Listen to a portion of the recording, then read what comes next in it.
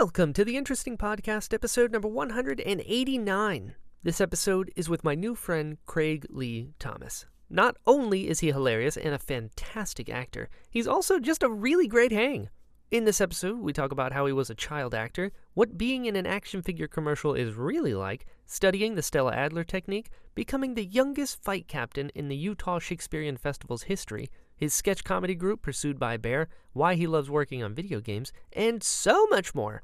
Craig is awesome and you're gonna love him. So, without further ado, please enjoy this episode of the Interesting Podcast, number 189, with Craig Lee Thomas. Theme song time.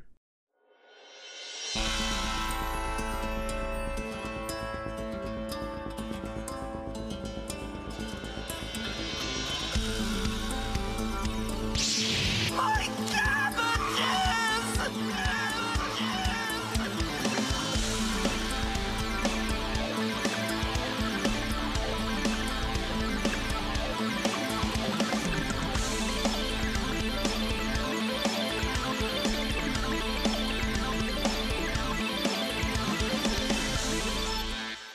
A meme underneath Han Solo? This is a picture of Oogway from Kung Fu Panda. Ah, yes. Yeah. It is the Oogway meme in that case. Indeed. Randall Duck Kim was on the show prior, and he and I became friends. Incredible. And he sent me a picture, and he's like, "Hey," and I was like, "Thanks, pal." This is Oh, really nice. Thanks for the meme. Thanks for the memeries. Exact. Boom, Craig. Boom. We are gonna be very. Thanks good so much. I friends. appreciate it. Bye. I think you're the first guest that I met at a party, so that's cool. Hey, that makes both of us seem cooler than we actually Look at are. us. I mean, that creates an illusion of what's going on here that I'm happy to try to maintain. Ditto. Cheers. Slancha, I like your camp mug. What does it say? Yes, thank you. It's Experience tradition. It's Oconee State Park that I just camped at for the first time. Amazing. Where is Oconee? It is Florida? in South Carolina. In South Carolina. Amazing. Yeah, it was great. I'm a big park hike guy. Yeah, what's your favorite? Oh my God. I did Mount Whitney. You I did have Mount a Whitney a wizard couple staff? years ago. Wizard stuff. Yeah, Look I got at that. some of my achievements on here. Oh, you got the badges on it too? Cool. This is when I went to Titty National Park, so that's why it's censored out. classic. Yeah, I got the into second like, highest summit. yeah. Well, one's a little higher than the other. Which I is got okay. into- yeah, it's yeah, preferable, really. I'm into it. Agreed. Exactly. Yeah, I got into my buddy who is a personal trainer and much fitter than I am, got me into I always like to do the LA version of hiking, which is like get an $8 iced coffee and go on a walk. That's what we call a hike. But he got me into like climbing mountains and like going on treks and stuff. Yeah. And my wife is very outdoorsy as well, and we have two very active dogs, so we like to take them out to There you hikes and go. parks and stuff. I've seen the pictures of your summiting Mount Whitney.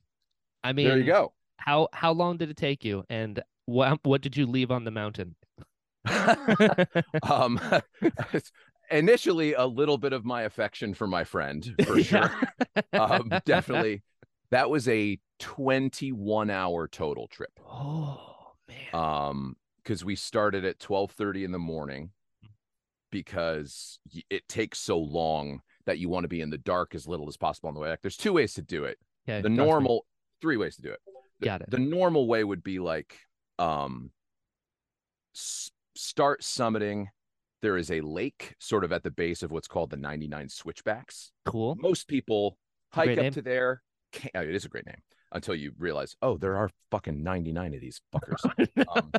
Most people, you camp there, you hang out, and then the next morning, very early, 99 Switchbacks, about another 2 miles on the spine of the mountain range, and then you summit Whitney.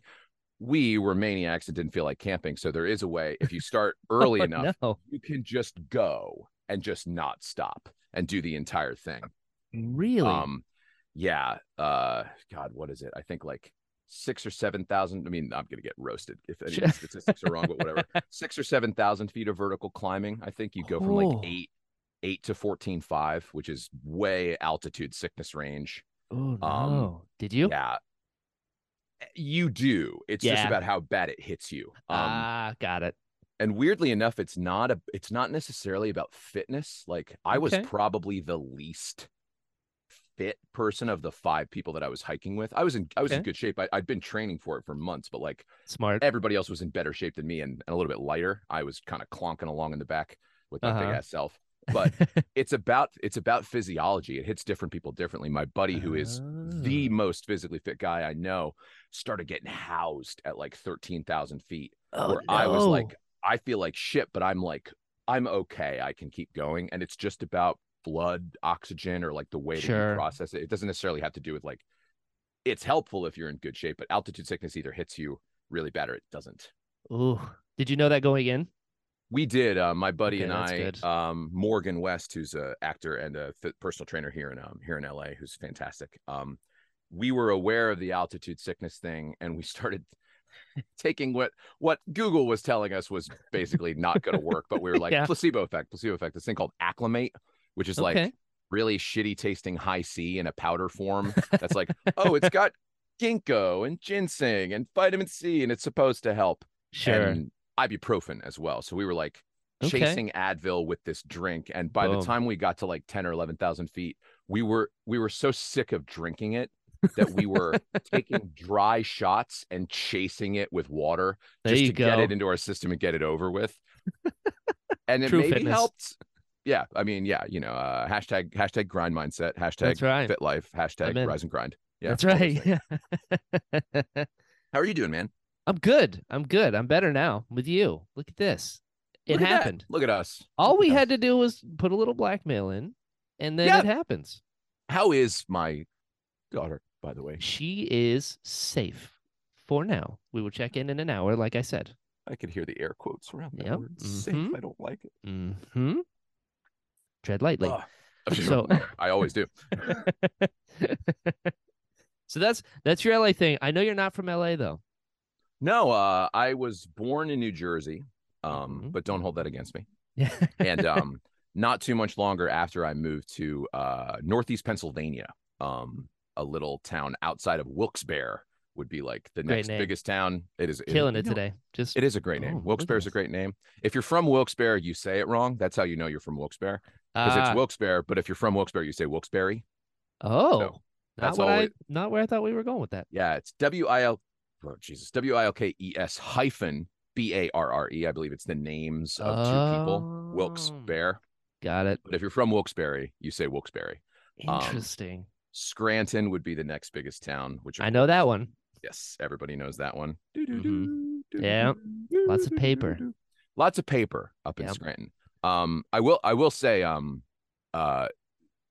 the intro video, like that Yeah. like John Krasinski shot on his phone, like very cool because all those places you're like, oh shit, yeah, oh yeah, that's that. And the production design in the art department and the set decorators on that show, like really, Yeah. really did an amazing job. Like it's not just like the lip servicey, like, oh, we'll slip this in, we'll look up a restaurant name, like things that they never reference or mention are just in the background. Like That's there cool. are Froggy 101 stickers on like Yeah. Phyllis's desk. It's like, oh shit, that's the country station, like in Wilkes-Barre. Yeah. Oh my god, that's that. They talk about Cooper Seafood. It's like lots of little Cool. things that they did a pretty good job with. That's very satisfying to be like, I know that thing. Yeah. That's fun. And That's yeah, cool. it's full of weirdos as well. So I think that The definitely. best place. Yeah, it I'm in. definitely fit that bill. But yeah, Okay. Nipa was a good place to be from, I would say. Yeah. That's like how I describe it. Like I Sure. grew up kind of in like, my wife makes fun of me because I'm like, oh yeah, I kind of grew up in the sticks. And she's like, you grew up in a development. Your development had a name, it had a sign on. I'm like, you're not wrong. There is like a little It was a there's sticky little, one. yeah, it's a sticky wicket. Yeah. I think my dad has the best summation of where we live. We are from the edge of nowhere. Okay. The middle of nowhere is further in. We're Got it. towards somewhere, but still on the edge of nowhere. That's the So sweet like, spot. That's it what you is the want. it is the sweet spot. You drive by the dairy farm to get to my parents' house, but then like, they live in a development. Like Got it. Okay. I went to the rural high school for sure. Like Yeah. the country, There you go. country public school, like, tractors in the parking lot, lots of pickups. Love it. Anytime it snowed, which it snowed all the time, like you usually had the Are you from Florida originally? I'm originally from North Carolina. Okay, so you had snow days then. Mhm, You mhm. you know the joys of a 2-hour delay. Yeah, just anything to not be at school. Pretty much anything to not be at school. And I think we're both elder millennial enough to remember the crawl Yeah. at the bottom of the screen. Watching the Mhm, news the night before, praying that your mhm. letter would come around. Yep.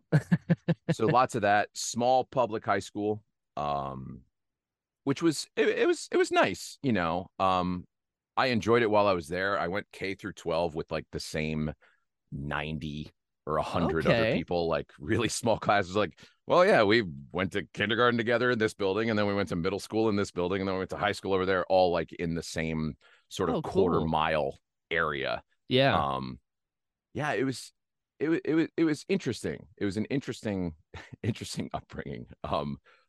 Not a lot of like, I mean, no diversity at all. Like Sure, of course. Northeast Pennsylvania in the 90s, it was just like a Checks out. very homogenized, like very homogenized community. Yeah, just like Not a milk. very, yeah, exactly. Hey, Mhm. listen, we could talk about milk all day. Milk is like my entire personality. But God, like not a very well funded Sure. school. The MLEB is what we called our middle school, the middle level education building. And Nice. years before, I think in like the late 80s or early 90s, a gas station exploded across the street from the middle What? school. Like That's you do. awesome. Yeah, I went to I went to Jan Michael Vincent High. So it's just like 80s action movie Amazing. set pieces happening, you know. But I think they had this fire at a gas station, and like all the tankers leaked and like leached gasoline into the groundwater. Oh. So we were instructed, don't wash your hands for too long. No. Okay, that's a great thing to say to a bunch of grubby little 12-year prepubescent Right? 12-year-olds. The water fountains were all like locked off, and the gas company was like legally bound to provide us with like bubblers, like water coolers, because the water was still leached with gasoline and like it What? smelled bad. And for some reason we still went to school there for Yeah. years. Um Where are you going to learn these things, Craig? Exactly. The year after I left, the building was condemned and I believe demolished because they found asbestos in it as well. So, it's nice. It's nice that I snuck this podcast in before my death at Yeah, the yeah, age of yeah. 38. You know, That's why like, we're here. yeah, It's exactly. So record of yeah, life. it is just like once upon a time there was this guy and it was Yeah. fine. Yeah. And then yeah, you know, like it was nice. I'm a big proponent of public school and like public Ditto. education. Like I got a good education. We had good teachers. We had a couple teachers that really gave a shit, and like Cool. that's enough to get you through. And I had good Mhm. friends, and you know, much to my parents' chagrin, I did decide to eventually try to play a sport, which Yeah. freaked them out. I had like a very um God, I don't know how to begin to explain myself. I'm still trying to figure myself out. Well, exactly. Maybe by the end of it, we'll have some idea of what the hell's Yeah. going on What here. sport was it? I played volleyball, Okay. which was a Okay. grand old time. Yeah, weirdly enough, my little, I believe at the time, maybe like Pennsylvania, I think maybe New Jersey, Arizona, California, maybe a couple other states Mhm. were the states that had boys volleyball, as Okay. opposed to, because I've met a lot of people from all over the country like, you played volleyball in high school? That's weird, because a lot of people only had a girls team. I Right. guess because of like you know, the way that Title IX worked out in terms of like having Sure. enough slots. But for whatever reason, we had a really like strong boys volleyball program at my high school. And my best friend Corey really wanted to play because he had gotten sick of basketball. So I was like, I'll give this a try. And as I said, like I was an arts kid from like day one. Like I was Yeah. doomed. There was kind of no chance for me. My parents like met doing 12th night in college. And Oh, yeah. yeah, my Sealed the mom deal. was, yeah, exactly. My mom was a music teacher and a church musician. Oh, cool. And my dad was, I believe he was like an English scenic design major before he ran out of money and had to drop out and just like Oh, yeah. chase my mom. That makes an actor. Yeah, That math yeah, checks out. yeah, exactly. Yeah, the arts. Yes. And then he went into IT for his career. But I mean, we grew up. I did community theater from like the age of 4 on. Really? That's the other nice thing about NEPA, Northeast PA. Like it's a strange little coal community. Sure. Like, but there's lots of art. Like I think Cool. like whatever like 20th century immigrant population came in, like there's lots of choral music and there's lots of orchestral music and there's a lot of theater and a lot of like that kind of stuff going on for an area that isn't that populated. I guess it's close enough to a couple major cities too, so it gets a little bit of that runoff. But Sure. my entire life was just spent like, go to school, come home, have dinner, go to play rehearsal, like go sit in in the Music Box Dinner Playhouse in Swoyersville, Pennsylvania, this little like salt box in this little row house sort of neighborhood, right off the highway, and just sitting in the back, surrounded by adults, chain smoking Marlboros, Of course, and drinking beer as we're like putting up Fiddler on the Roof. Yeah, as you do. Yeah, like you do, and yeah, like you only know what's normal. I guess you don't know what's not normal until you go to college or you meet people outside your community, and that was like one of the many things. Like, oh, this is okay, this is not. It's not normal that like my best friend is a 38-year-old guy named Ron, who like spent most of the 90s following the Grateful Dead. Like that shouldn't be my best friend and like the only person I want to talk to. Cool, never mind. You shouldn't be a pack a day as a freshman. Yeah, and, obviously, I feel you. I feel you. I didn't start ripping off the filters until middle school. I figured the asbestos. You have to have some class. I get it. Exactly. Yeah, all things in moderation. Yes, as if we knew what that meant. Yeah, it's all or nothing over here. I don't know why. I'm just wired that way. I either love something or I'm entirely apathetic. I'm a big if it ain't broke, don't fix it guy too. Like, ditto. I'm a big routine person. I'm definitely like order the same thing at the restaurant every single time I go. Yeah, very much so. If I find one thing, I will order it until they take it off the menu. Yeah, and please don't, because it's my thing. Don't do it. Have you had that happen? I remember less items getting taken off versus like places closing, and that being such a bummer. There's this place. It was either on 3rd or Beverly here in LA. It was called Doughboys on this really cool little block of like there's like a Verve Coffee and a bunch of cool little shops and stuff. Doughboys was like a little bakery / sort of diner, but it had a fun kind of pseudo Eastern European kind of thing to its dinery food. So like they had like really good goulash, and they had like a beefy mac and cheese that kind of felt like Hungarian and stew like, but they had SOS. Oh my God. Have you ever had SOS? Shit on a shingle? No. I feel like I'm missing out. I know, right? I think it's an old army thing, because there's a million different variations of it. This was just like 2 kind of stale toasted pieces of bread covered in soft eggs and like a meat sauce, basically. So it looks awful. It looks like it was scraped out of the bottom of like a bucket, but oh my God, ridiculously, insanely, stupidly delicious. And yeah, before the pandemic, even, I think some landlord, bullshit happened with the building and they couldn't keep their lease up, and now it's some boring like designer clothing store or something. Yeah, R.I.P. Doughboys. R.I.P. Doughboys. We miss you and your red velvet cupcakes. They go too soon. They do go too soon, but luckily, plenty of good places to eat. Yeah. Thank goodness. So did you decide at 4 you wanted to do theater, or were your parents like, let's stick him here and see what happens? That's a great question that is posed by my therapist all the time. I mean, what? Honestly, like, I think it was equal measure, because like I know my parents really wanted me to do it, but I also know that I wanted to too. And I remember having conversations with them about, like wanting to choose different things, but like, let's open up the other Pandora's box. In addition to doing community theater as a kid, I was also like a kid actor, like in New York. Oh yeah, I may have seen quite a few things. Oh Christ Almighty! I was debating whether or not to pull things up for context, but now don't worry, we're going there. We could just avoid that. Walt should have warned you. Yeah. God damn it, Walt! I forgot to get like a little postmortem / like preparation. He's too busy getting married and being and living his best life and all that nonsense. LBL. Yeah. But yeah, like I was shuttled to New York 2 to 3 times a week by my mom for auditions from like age 4 until like age 15. Wow. Okay. That was like what I did. She would pick me up from school. It's about 125 miles to Manhattan, so like 2.5 hours. Mhm. drive in, do an audition, drive home. Whew. And that And you was liked like, it?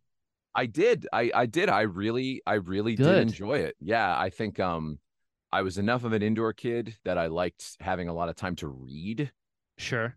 I think literally if my inner ear had been different, I don't think I would have been a kid actor because I when I was a kid I could read in the car or Sure. play like Game Boy in the car Mhm. and not get car sick. And I think if I hadn't done that, it would have been so boring that Right. it would have been like, we gotta stop doing this. Like, what are we doing here?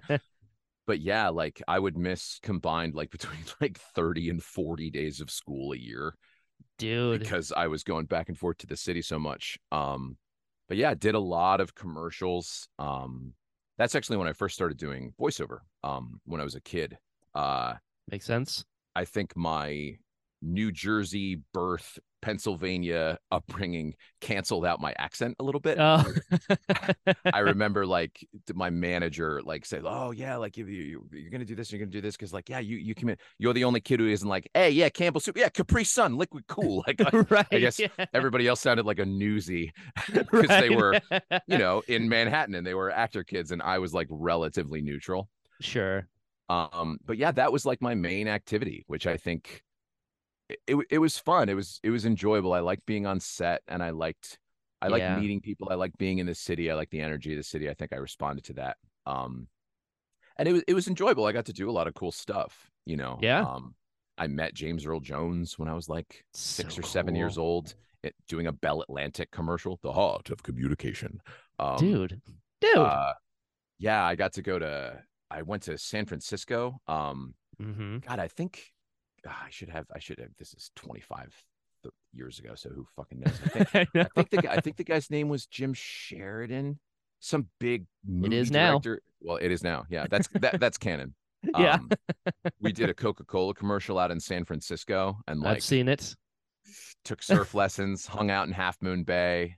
Like I got Really. to do a lot of cool stuff. It was fun. It was fun and interesting for sure. And I was obviously the only person I knew who Yeah. was doing Sure. anything like that. But I think it was so weird that like it didn't resonate or land at all at home or Really. at school. Like I remember like being like a shitty teenager and thinking back to being a shitty pre-teenager and having Yeah. like shitty egotistical thoughts like, why am I not cool? Like I feel like if Phil Carrillo was doing this, like Right. he would be the coolest guy because he already was like a very handsome, cool guy in my class. I hate him.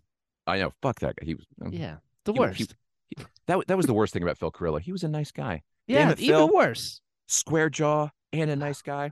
Can't But I have it remember all. thinking like, how do people not care about this? Why am I still being Right. shoved into lockers? Why do girls Been not there. want to talk to me? Yep. 100%. Yep. And I think it was just so alien and so foreign that people were like, oh yeah, he's gone a lot.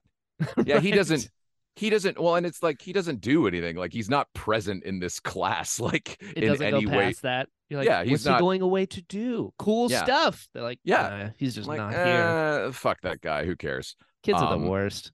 Kids are the worst, but I also can't blame them because it's like, Mm-hmm. I wasn't around, so Right. why give a shit about me? I was Yeah. never. I was just like a kind of nerdy, mouthy, Yeah. like compensating for my own insecurities, overly precocious, petulant little shit. So Right. Were why you tall? care? Did you get tall? Short? I got like, tall. I early? got tall late. I think that was Okay. the other thing. Like I think I grew 5 or 6 inches in high school. Like Ooh. I bloomed really late and I got tall fast, which is not fun. I bet. That's an unfun couple of like, It is stretching in your sleep. yeah, it really is. It's like a cliche, but I remember vividly like not being able to sleep as a kid, just like pain in your hips and in your knees and in Yeah. your back. And then you're like, oh, I was growing. What a Isn't that gross weird- and weird? It's super fucking weird. Why It's is our bodies like that? It's really, really strange. I want to go into just the Captain America pod and just open the Yeah. door and be like, hello, I'm done. Like, Yeah. I have cooked. yeah, exactly. Done. More of like Yeah. an Instapot kind of Yeah. thing would be nicer than Agreed. I The think something alternative. about learning. I was like, let's just matrix this stuff. plug it back in. Cool. I know I can fly a helicopter now. Whoa, Like, I know algebra 2. yeah, if only. I know that would be nice. Oof. But yeah, I mean, I think that's part of the reason why I wanted to play volleyball, I think, in high school, because like up until then I had a whole community of like being in choral society and doing community theater and stuff outside of school. And I always Sure. felt like I have friends and I'm cool when I'm doing pajama game, but like, Right. and then I'm in school and everybody's like, shut the fuck up, nerd, just like housing me across the hall. Like, this is a disconnect. I don't like this. I was like, Right. I need to figure this out. So when I got to high school, I was like, yeah, like me and a couple of my friends, like, let's play volleyball. And I remember distinctly just getting the feeling from my parents, like, the opposite of the thing. Like, if I Sure. had been a jock and I was like, I want to be in the play, it would have been a similar, just like befuddled, What? disappointed response. Just like, what? They came to enjoy it, and they were very supportive of it eventually, but I think it kind of freaked them out. Like, Yeah. um, my wife was the opposite. She was a huge jock. Uh-huh. And then when she got into high school, she started to do speech and debate. And her dad, who was like also like a very athletic guy, Mhm. coached a lot of her and her sister's teams and stuff. He always talked about, like, I hated going to the speech and debate tournaments because, you know, Lisa would not do as well as somebody else, or one of Lisa's friends would not do as well as somebody. And I'd be like, but they were better. And Lisa had to be like, well, it's subjective. Like, it was the opinion of the judges. And that like really stuck in his craw, because he was very used to, like, well, it was 60 to 58. We Right. won. Well, it was 40 to 30. We lost. And I think my parents were the opposite. They're like, they never got nervous for me watching me do a play, watching me do a Oh. musical, watching me sing or do any of that. But like the competitive aspect of Yeah. volleyball, just like they were so not used to it that it just Sure. like, they're like, I'm too nervous. I'm like, it's a game. It's a game. It's fine. Like, we'll win or we won't. It's no big deal. But like, Right. I think they were not that's not in their like oeuvre Sure. of experience, and it was a new thing for them to get used to, I think, which they Makes eventually sense. did, and were very supportive of. But That's cool. I'm glad it made me a little bit more normal. I think, like, Yeah. I, Quote it, unquote. it was nice to be really terrible at something, I think, Yeah. because like I had set myself up to just do all the nerdy, musically artistic-y things my whole life, Yeah. and then finally it was like, oh, I suck at this. I am uncoordinated and slow and not good. And I think that was good. I think it salts you up a little bit. And it also Yeah. just like losing a tough game really does make it like, hey, not even that life's not fair, but like, hey, sometimes shit doesn't work out. Yeah. And Good and lesson. it's best that you strategize to figure out how to get on top of that. And also Sure. just like, made a lot of good friends, being on a team with people, I think really is, it is impactful. I was able to like get to know a lot of guys in my school and Sure. become a person in a way that maybe I wasn't before, That's cool. which was A way to nice. like join your community. Exactly. Yeah. Yeah. A way to participate a little more. And then, I was a sophomore, in 2001. Hmm. I was supposed to be in the city on September 11th, but the audition like got moved or got canceled or something. Thank Ooh. goodness. Um, and after that, I think a couple things happened. I think the industry obviously slowed down for a while. Obviously, Understandable. everything took such a big hit with such a fucking devastating, awful thing. I think also I was starting to enjoy being in my high school a little bit more, being in my community a little bit more. And Sure. also, frankly, like I was not, nobody wanted to look at me at age 14, 15. Like, puberty was not kind. Um, I was definitely not weird looking enough to be the weird kid, and nowhere near good looking enough to be anything else. So I think like the industry also was just like, well, I don't know what to do with you. And I kind of stopped after Sure. that. And I was able to kind of finish out high school just being in school, which I'm also Okay. I'm grateful for, which was nice. But also grateful for all those experiences. It's a lot of weird shit to post on Instagram and Yeah. freak people out. And I was able to pay for school. I never would have been able to go to the college I went to if I hadn't made all that money Yeah. and then give absolutely all of it to the New York University Real Estate Corporation, as it has become, just buying up every building below 34th Street, basically. Yeah. I did have a question based on some weird things that you did, because you Mm, got to live every child's dream in being in an action figure commercial. yes. Is it as fun as you imagine it to be? Because it's still a commercial job. Yes and no, I Okay. would say. it's incredible because you go on and I mean, the room is just filled with toys, like triples and quadruples of everything. And there are a team of artists whose job it is to like modify and augment and repair and paint and replace all of these toys. Oh. Childhood ruination number one. Yes. Every single toy in those commercials is modded, rebalanced, stronger springs, lighter or heavier as it needs to be. Got it. Okay. So that it looks and performs better in the commercial. Sure. But yeah, like the real practical set is all built to scale and stuff, and like very, very, very cool, very fun, very exciting. I'll tell this story despite let's go. Buckle up.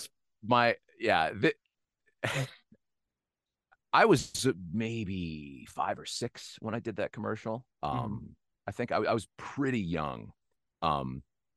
And it was the 90s, and I don't believe if I was 5 or 6, I was not in SAG yet. So it's a non-union commercial, and not to disparage this production of whom I have no idea what it was, but it was a little bit of a run and gun kind of 90s commercial set from what my vague memory of it.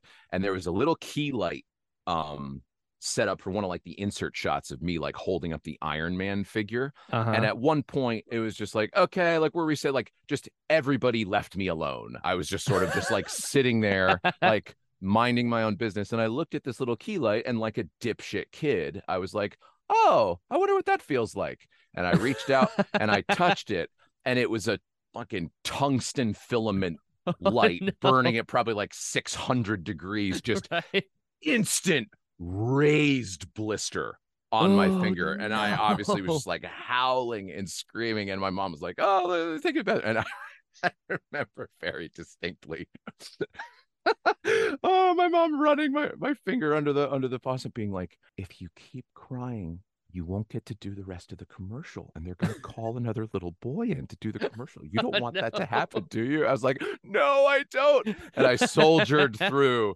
which is like, that's so nice. And then also like, Jesus Christ, that's not normal. That's not a normal day.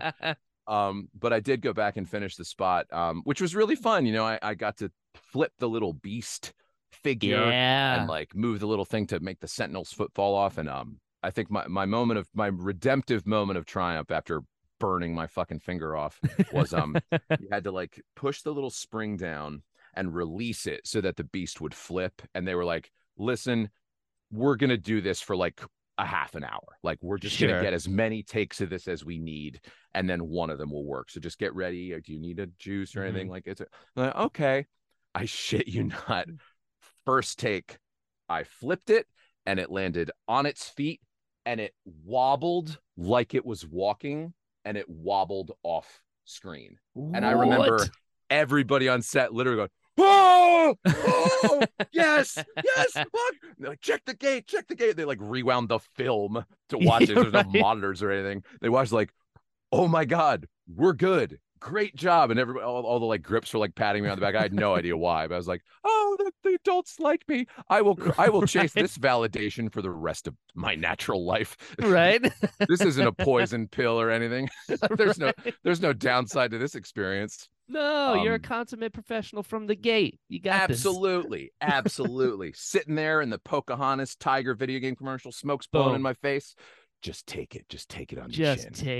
Just take it. No, this is what deal. A professional looks like. God, I remember like doing like holding in an abandoned Kmart on like 8th Avenue, just like literally like garbage and like obviously like unhoused domicile sort of material, mattresses and stuff like in the corner, just sitting there in a circle of folding chairs. Like, are they ever going to call us to set? Is this forever? Like, am I safe? A lot of very weird, like 90s, kids are fine. Put them in a duffel bag kind of situations. Or put them in a wedding. Or put them in a wedding. Jesus Christ, you did do your homework. Look at that, Craig. Good God. I got you comfortable, and then boom. This fucking guy, he digs through your Instagram. Oh, dude, not just your Instagram. He finds things. Oh, Jesus, data mining. So the last 4 of your social security number, it's got a nice kind of ring to it, doesn't it? It does. one of my first professional jobs was being hired to be in a wedding. Yep. This is back in the day. Way back when. Way back when, printed black and white headshots in a 3-ring binder in somebody's office. That is how you would have to go look. Yeah, literally classic. And my manager had obviously my headshot in this binder that just, Mitt Romney had his binders full of women, Of course. My manager had binders full of children. Same thing. Not creepy at all.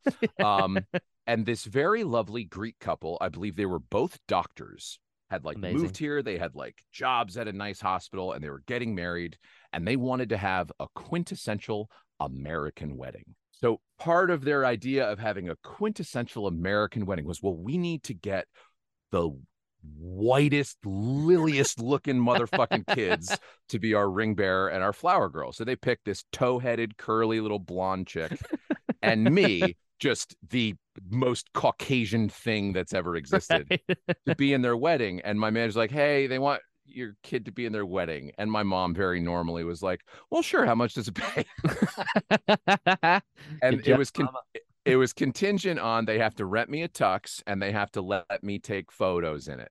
Amazing. So that my mom could have pictures of me in a tuxedo. So they rented me. I was 5 years old. They rented me a tuxedo. We drove to, Cherry Hill or wherever in Jersey they were.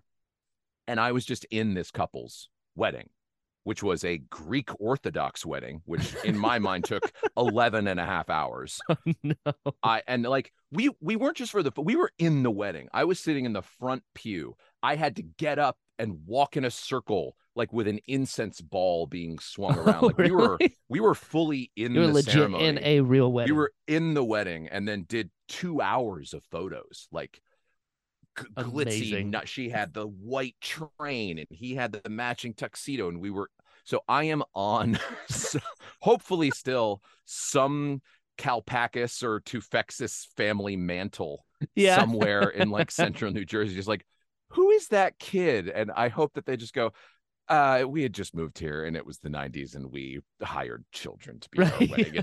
It's no big deal. We found him. Yeah. That's what it was.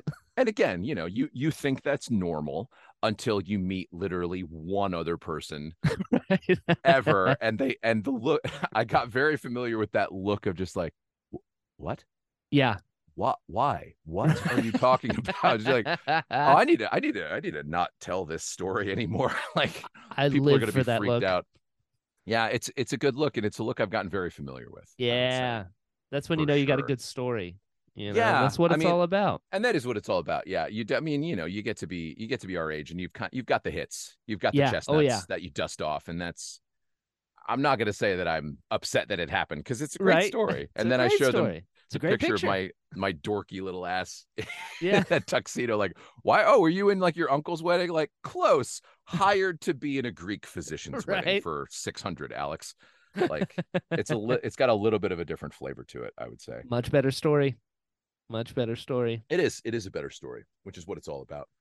So I know you're doing all these commercials. Then you go to New York and you're Yeah. working in New York. And then you studied Stella Adler, I did. Yeah. I which went is to. my favorite. Oh, amazing. Great. Yeah. So I want to talk about that because all Let's of my start- stuff is just like reading books. And like I've heard this one here. Art of Acting, the one that's transcribed by Howard Technique Cosell. of Acting. The Technique of Acting. Fantastic. Boom. That's a good one too. Yeah. Big fan. Big fan. Amazing. Yeah. I'm halfway through a Meisner book right now. And it's very different. It's like, okay. Yeah.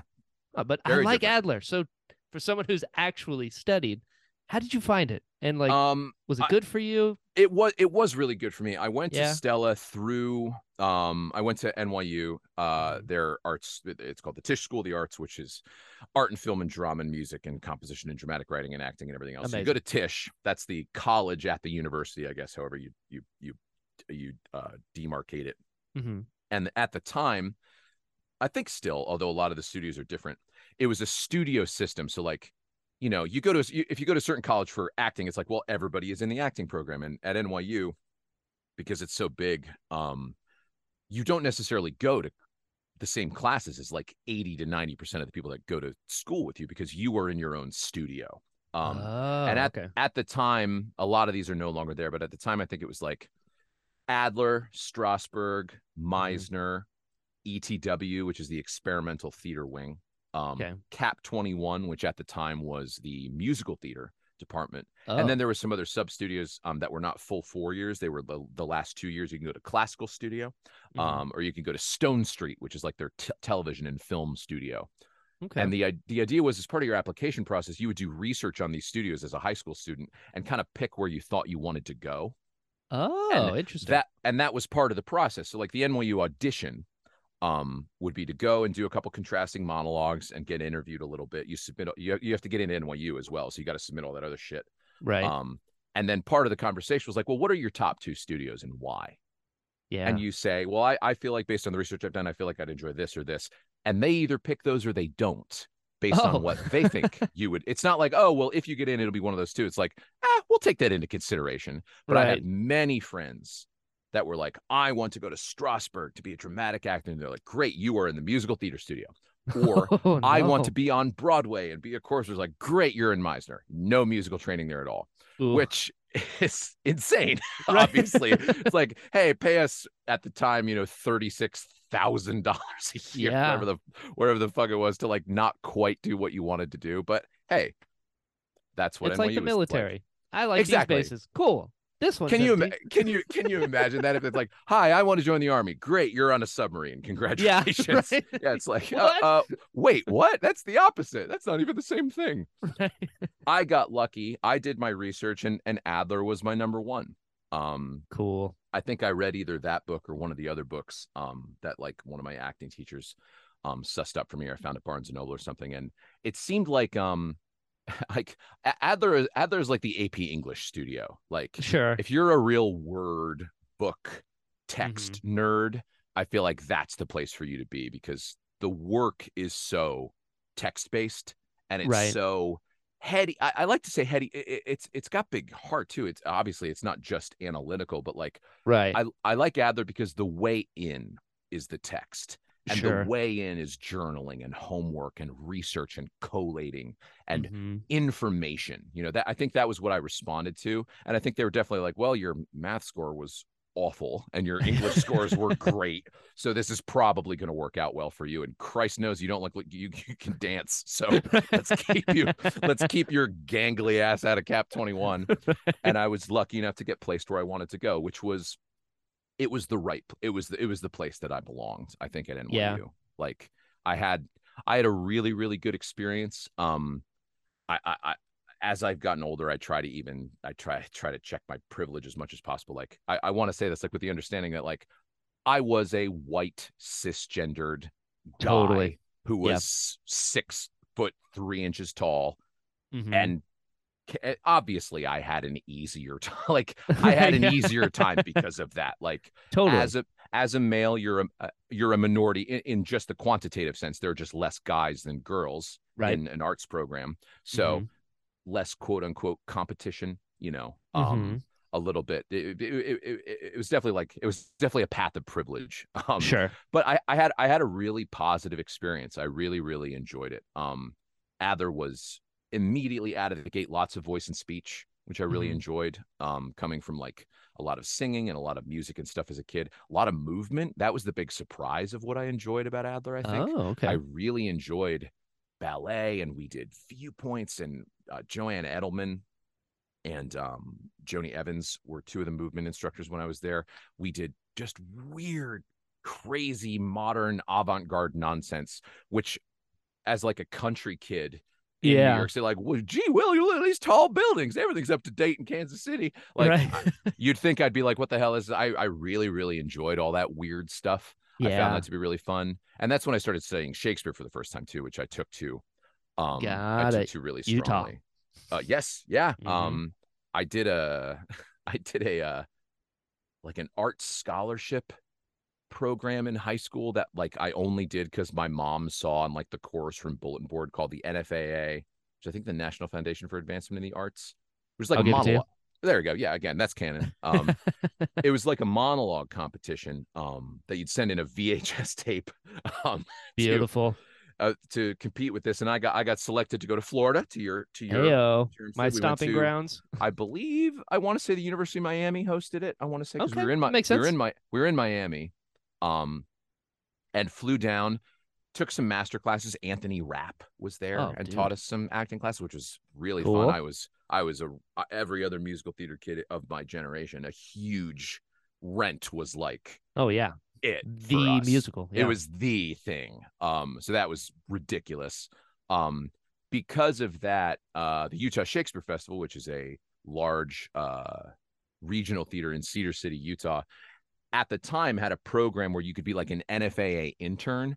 If you had done Oh. NFAA, they had a program. It's like, oh, you could apply to be quote unquote an intern, which I was like, oh, I'll run coffee and like print out scripts all summer. But Sure. I looked into it. It was like, you're just a member of the non-equity company. Like there's just Oh. 2 interns a year. Sure. So I kind of like back-ended my way into There this you go. into this regional theater company and found out in like April of my freshman year that like, hey, like a week before finals, you have to be in Cedar City, Utah for a fitting. So I had to like Sheesh. get out of class and like write papers early and fly from New York to Utah until the week after classes started. It was a 17-week contract. Ooh, So it was like, get it. oh, I guess I don't need a summer job because I just got a summer job. And like, I Yeah. guess I'm not going to go visit my friends because I'm going to be in the middle of what I thought was the middle of nowhere for the Yeah. entire summer. And yeah, like I packed up my bags. I think NFAA was the first time I ever flew by myself. Nice. And then Utah was like the second time. It was like, put stuff in a suitcase, showed up at an airport. I mean, this is no internet, no smartphones, barely Sure. any social media, just showing up to be picked up by a stray. I just turned I turned 18 a couple months before. I just like showed up and like, okay, I guess I live here now with these Here we people. go. And I guess I have rehearsal tomorrow. I have to check the envelope that I was sent because there's no way to like text anybody or anything. And yeah, I lived in Utah and we did Camelot and Dr. Faustus were my first 2 Cool. shows in 2005. Wow, it's pretty heavy. Yeah, it was Out the fun. gate doing Faustus. Well done. Out the gate doing Faustus. I mean, I had nothing to do in these plays. When I say I had no lines in Dr. Faustus, I mean quite literally, I had 0 lines. Your body was present. My body was present. My body was present in a green body suit Oh, because I amazing. played the 5th devil was my Oh, character. boom. We were in neck to toe lycra green spotted bodysuits, Amazing. white devilish face paint, and like sort of Chris Angel mind freak like Yeah. emo bang wigs with Yes. with horns. The real acting. Absolutely. And we each like created our own little physicality. I kind of made him like a velociraptor devil, and I just sort of like Yeah. did a lot of like this kind of thing. And I it was love our it. job to just like do set changes and kind of like creepily like Yeah. wander around the audience and stare at people. And that I was love it. mostly what I did for 17 weeks. And it was incredible because I mean, regional theater, a good regional theater is just summer camp. Yeah, totally. Everybody's away from home. And like, I mean, I met incredible, amazing, literally lifelong friends. Like the person who became one of my absolute best friends in the world, Eric Van Thielen, who is an amazing actor on Broadway and in regional theater all over the East Coast and stuff. I met him in 2005. He officiated my wedding. I mean, this Cool. like people that like I've made lifelong friendships with just because you're hanging out. There's nothing to do. Yeah. There's 2 restaurants. There's no bars because it's Utah. Yeah. And you just like hang out and play poker and do your shows and do little cabarets. And I'd like anybody want to sing. I always played guitar for them. So just like Cool. got to be in like a bunch of bands all summer and go hiking because southwestern Utah is just like the most impossibly beautiful part Yeah. of the country. Bryce is right there, and Cedar Breaks is right there, and Zion is right there. It was incredible. I did that all through college. Every summer Oh, in cool. between years of college, I would just go from May to September. I lived in Utah. It was really, really great. Wow. So you're getting Yeah. like the full double helping. You got your actual studio training and then training in a Yeah. theater doing It was Shakespeare. it was the Dude. best. And yeah, and then the next 2 seasons I did actually get to do some Shakespeare too. We did Merry Wives and Antony and Cleopatra and HMS Pinafore, my second Cool. season there. So I got to still do musicals. So you go. much fun. And then I did King Lear and Coriolanus and the Matchmaker, I think, was my last Cool. season there. I got to be the fight captain for Coriolanus, which was The youngest incredible. in history, I've heard. I mean, you know, and again, this is canon. Who did you kill for this? I think, yeah. Who did I have to kill? The previous Robin, one. That's it. Robin McFarker and David Yeah. Brimmer. Yeah. All these fight masters. Anyone that stepped up. That's who. Anybody that stood in my way, I stabbed them with a blunted rapier. Yeah. Takes skill. It does take skill. One of the things I did at NYU, I took every stage combat class I could. J. David Brimmer, I believe still is, but was the fight master at NYU.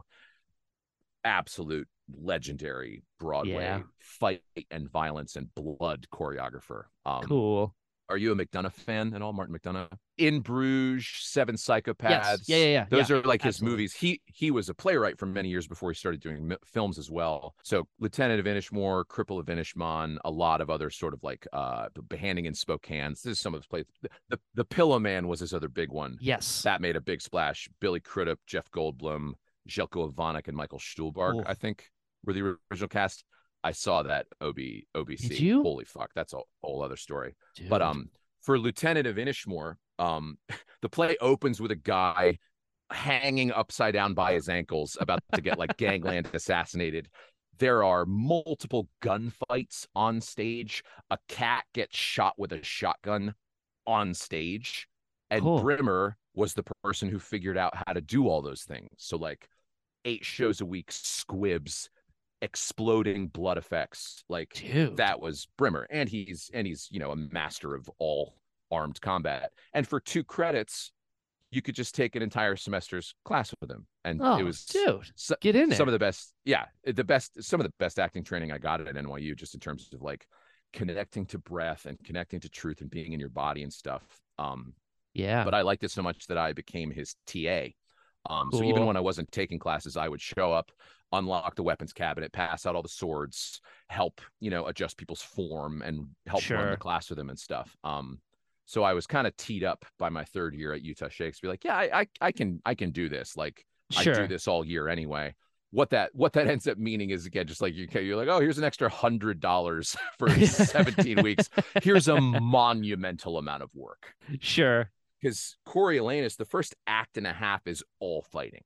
Right. It's just like Romans and Volscians fighting the entire like first 20 pages of this fucking play. So, you know, 10 or 11 person ensemble, you are a Roman, and then you get killed and fall off stage, and then you change your helmet and your armor, and then you're a Volscian upstairs, and then you're this and you're that. There you go. And as the fight captain, you have to keep all that. You have to write down every piece of choreography in an understandable notation to be submitted to the stage manager. You have to run everybody's understudy rehearsals, because the people that are understudying the leads, they have to learn all their lines, and then they also have to learn their big fights. Oh, right. And you have to be ready to either sub or step in case somebody goes out. Whew. So at points in the season, you know, somebody would be sick or somebody would miss a show or whatever. And like, we realized way too late that I call it like the understudy circle. Yeah. There were 11 of us, and like, I'm understudying you, and you're understudying Walt, and Walt's understudying Sarah, and Sarah's understudying Melanie, and Melanie's understudying me. That doesn't work if you do it in a circle, because if one person goes out, there's not enough people to slot in. So it was like being a quarterback, because we would literally huddle up off stage in between scenes going, who's in this next fight? Well, I'm understudying Michael, but Michael's out. Great. Can you say his lines? Yes, I can. But if I do that, then I'm not upstairs and I can't get killed by Eric. Cool. I will run upstairs and get killed by Eric. Well, I'm supposed to fight you down here. I will just have to run very fast in that case. And I am literally just like doffing helmets, switching weapons, like goodness, to make the show go through. Every once in a while, you know, somebody will attack you and a spear will explode. And everybody will kind of look at each other like, in the next 5 minutes as you're fighting, pick up a chunk and put it in your pocket. Pick up a chunk and throw it off stage. Like, try to clear the area here. That's basically, you know, outdoor thrust theater. Yeah. Just trying to make it work. Which is amazing. It was the best. It was really, really, it was really incredible. It was amazing. At that point, you'd done a lot of like on-camera stuff, but you also had done a lot of theater. Did you have a preference? I hadn't done a lot of narrative on camera stuff. I never Mm. really was able to break in narratively as a kid for whatever Sure. reason. I did tons of commercials and I did lots of voiceover. I did a little bit of animation. I had done Mhm. like a couple of soap operas. That was it. But Okay. I was never sort of like the kid on Law and Order or like the kid Right. on, whatever other shows were on then. So I think at the time I really did think I wanted to do theater forever, Yeah. especially after going to Utah, meeting all these journeymen regional Sure. theater actors and just being like, man, this is so cool. This Yeah. rules. Like, I absolutely love this. And that's what I did for a while after school. Being in New York, I mean, boom. Yeah. That's the Yeah. I place for mean, it. exactly. Like, getting up at 2:30 in the morning to go Mhm. stand in line in the rain outside of the Equity building. You're not Mhm. allowed to use the bathroom because you're not an Actors Equity member. So you have to go to the McDonald's on 49th and 10th and fight with everybody else, hoping to audition. Hoping that Right. enough equity members don't show up that the equity candidates can get through, and then maybe you can do your monologue at 4 p.m. Or what would happen most of the time would be you'd wait there all day, and eventually the monitor of the others would go, slots are full. Sorry guys, try again Ooh, next time. you really gotta want it Every to be in that slog. every single week, yeah, and that became a real pain in the ass, and it was not very fun. Sure. I was able to do a lot of like off and downtown stuff. Like I had met people at Utah that lived in New York. So, my friend David Ian Lee, who I did Utah with in 2006, really amazing actor, director, playwright. He teaches down in Tennessee now. Um, you know, he wrote a play. He's like, oh, you should be in this play. So I would do that play at Manhattan Theater Source in a little box for no money. And oh, well, Sure. now Nat, who directed this, he wrote a play. And then his friend's girlfriend is in this show, though. You should slot in to do this. So I got a really nice little community of sort of independent theater makers. Um, Cool. and yeah, it was just like, living with my buddies in a big haunted house in Long Island. There you go. As you My do. like you do, my friend's grandparents had passed away in the 90s and their house was still just sort of standing there. Um, Sure. and eventually once we got kicked out of our apartment, like 8 guys in 5 bedrooms with 1 bathroom, that was there's a whole podcast about that. He was like, hey, why don't you and me and you and another friend of ours, we should just like live in my grandparents' house. So I was living on the 3rd floor in the attic of this gigantic house, riding the lure, going to auditions, driving a food truck. Get it? Um, yeah. Yeah, and that was New York for a while. And then my then girlfriend, now wife, who I met in David's stage combat class. Oh, what? She took Rapier and Dagger, and I was like, this woman is amazing. I really like her. I like everything. I like the way she handles handles herself in a fight. That's Um, right. it's that, you say like, love at first sight. And that was basically it. I was Yeah. like, man, I gotta ask you out. She's like, I was wondering when you were going to. It's been 10 weeks of you like puppy dog wandering around me like an idiot. And Right. after the first date, never look back. Yeah, you just knew. Yeah, I mean, yeah, I feel you. I disappeared for days. My roommates at that ship are like, I thought you were like, we just haven't seen you since like last Thursday. I was like, her place is so nice. This apartment's so gross. We're all disgusting. Her sheets are clean and it doesn't smell like hot dogs, and I like it a lot. She has sheets, guys. Yeah, literally, she has sheets. Yeah, she's not living in a room where your roommate is so close that you could slap him in the face from your bed when his alarm goes off for the 10th time because you're just 2 twin beds are in a little closet. She really Yes. wanted to move out here, which was Okay. like completely outside the bounds of my thinking, because I bet. I'm a plotter. I'm like, I will do this thing until I die. Like Yeah, I feel you. I'm not a big look up kind of guy, and Sure. she's very good at like seeing the whole picture. She's like, I think we should move to LA. Like, let's get out of here. We bought her high school car from her parents in Minnesota, drove it out here in 2009. Hell Yeah. yeah. So I've been here for 13 years. Wow. Was it different than you expected? I'd spent a little bit of time here. Every once in a while, my mom would fly me out because my manager eventually moved from New York to here when I was still acting as a kid. So I'd Mhm. come out and like have agency meetings and like do tests and read for people. Nothing ever really Okay. came of it. So I'd spent a little bit of time here. That helps. I knew a fair amount of people here, which was nice. Sure. From Utah Shakes and from doing theater and just from people, people end up moving here. Right. And we sort of we weren't the first of like the New York, especially New York University, like expat community, but we Sure. were pretty early. So we got to hang out with a couple of our friends that were either from here or moved here before us. And then like, especially that first 5-6 years, it was just like, oh, these people are here now. Oh, and this person's here now. Oh, and you moved here too. Oh, and this and that and the other Got thing. it. Like, and we to this day, there's, a huge NYU Tisch community. No great surprise. A lot of actors end up Sure. moving to Los Angeles. It's not, it's not rocket surgery, as my Right. dad would say.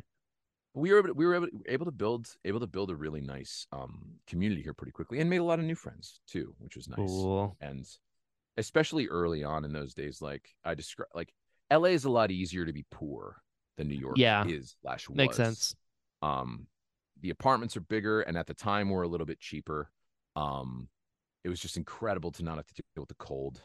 Yeah. Winter, I mean, it's a cliche, but winter in New York is tough when you're like slogging your way to your shitty job on the subway and your shoes are wet and you're freezing your ass off. And then for me, your job was sitting in a metal box parked on St. Mark's Place, handing people bread pudding, right, huddling up next to the space heater, and then driving the truck back to the commissary. Like, it's like, I don't want to be cold anymore. I feel you there. Yeah. Cold sucks. Cold sucks. Yeah.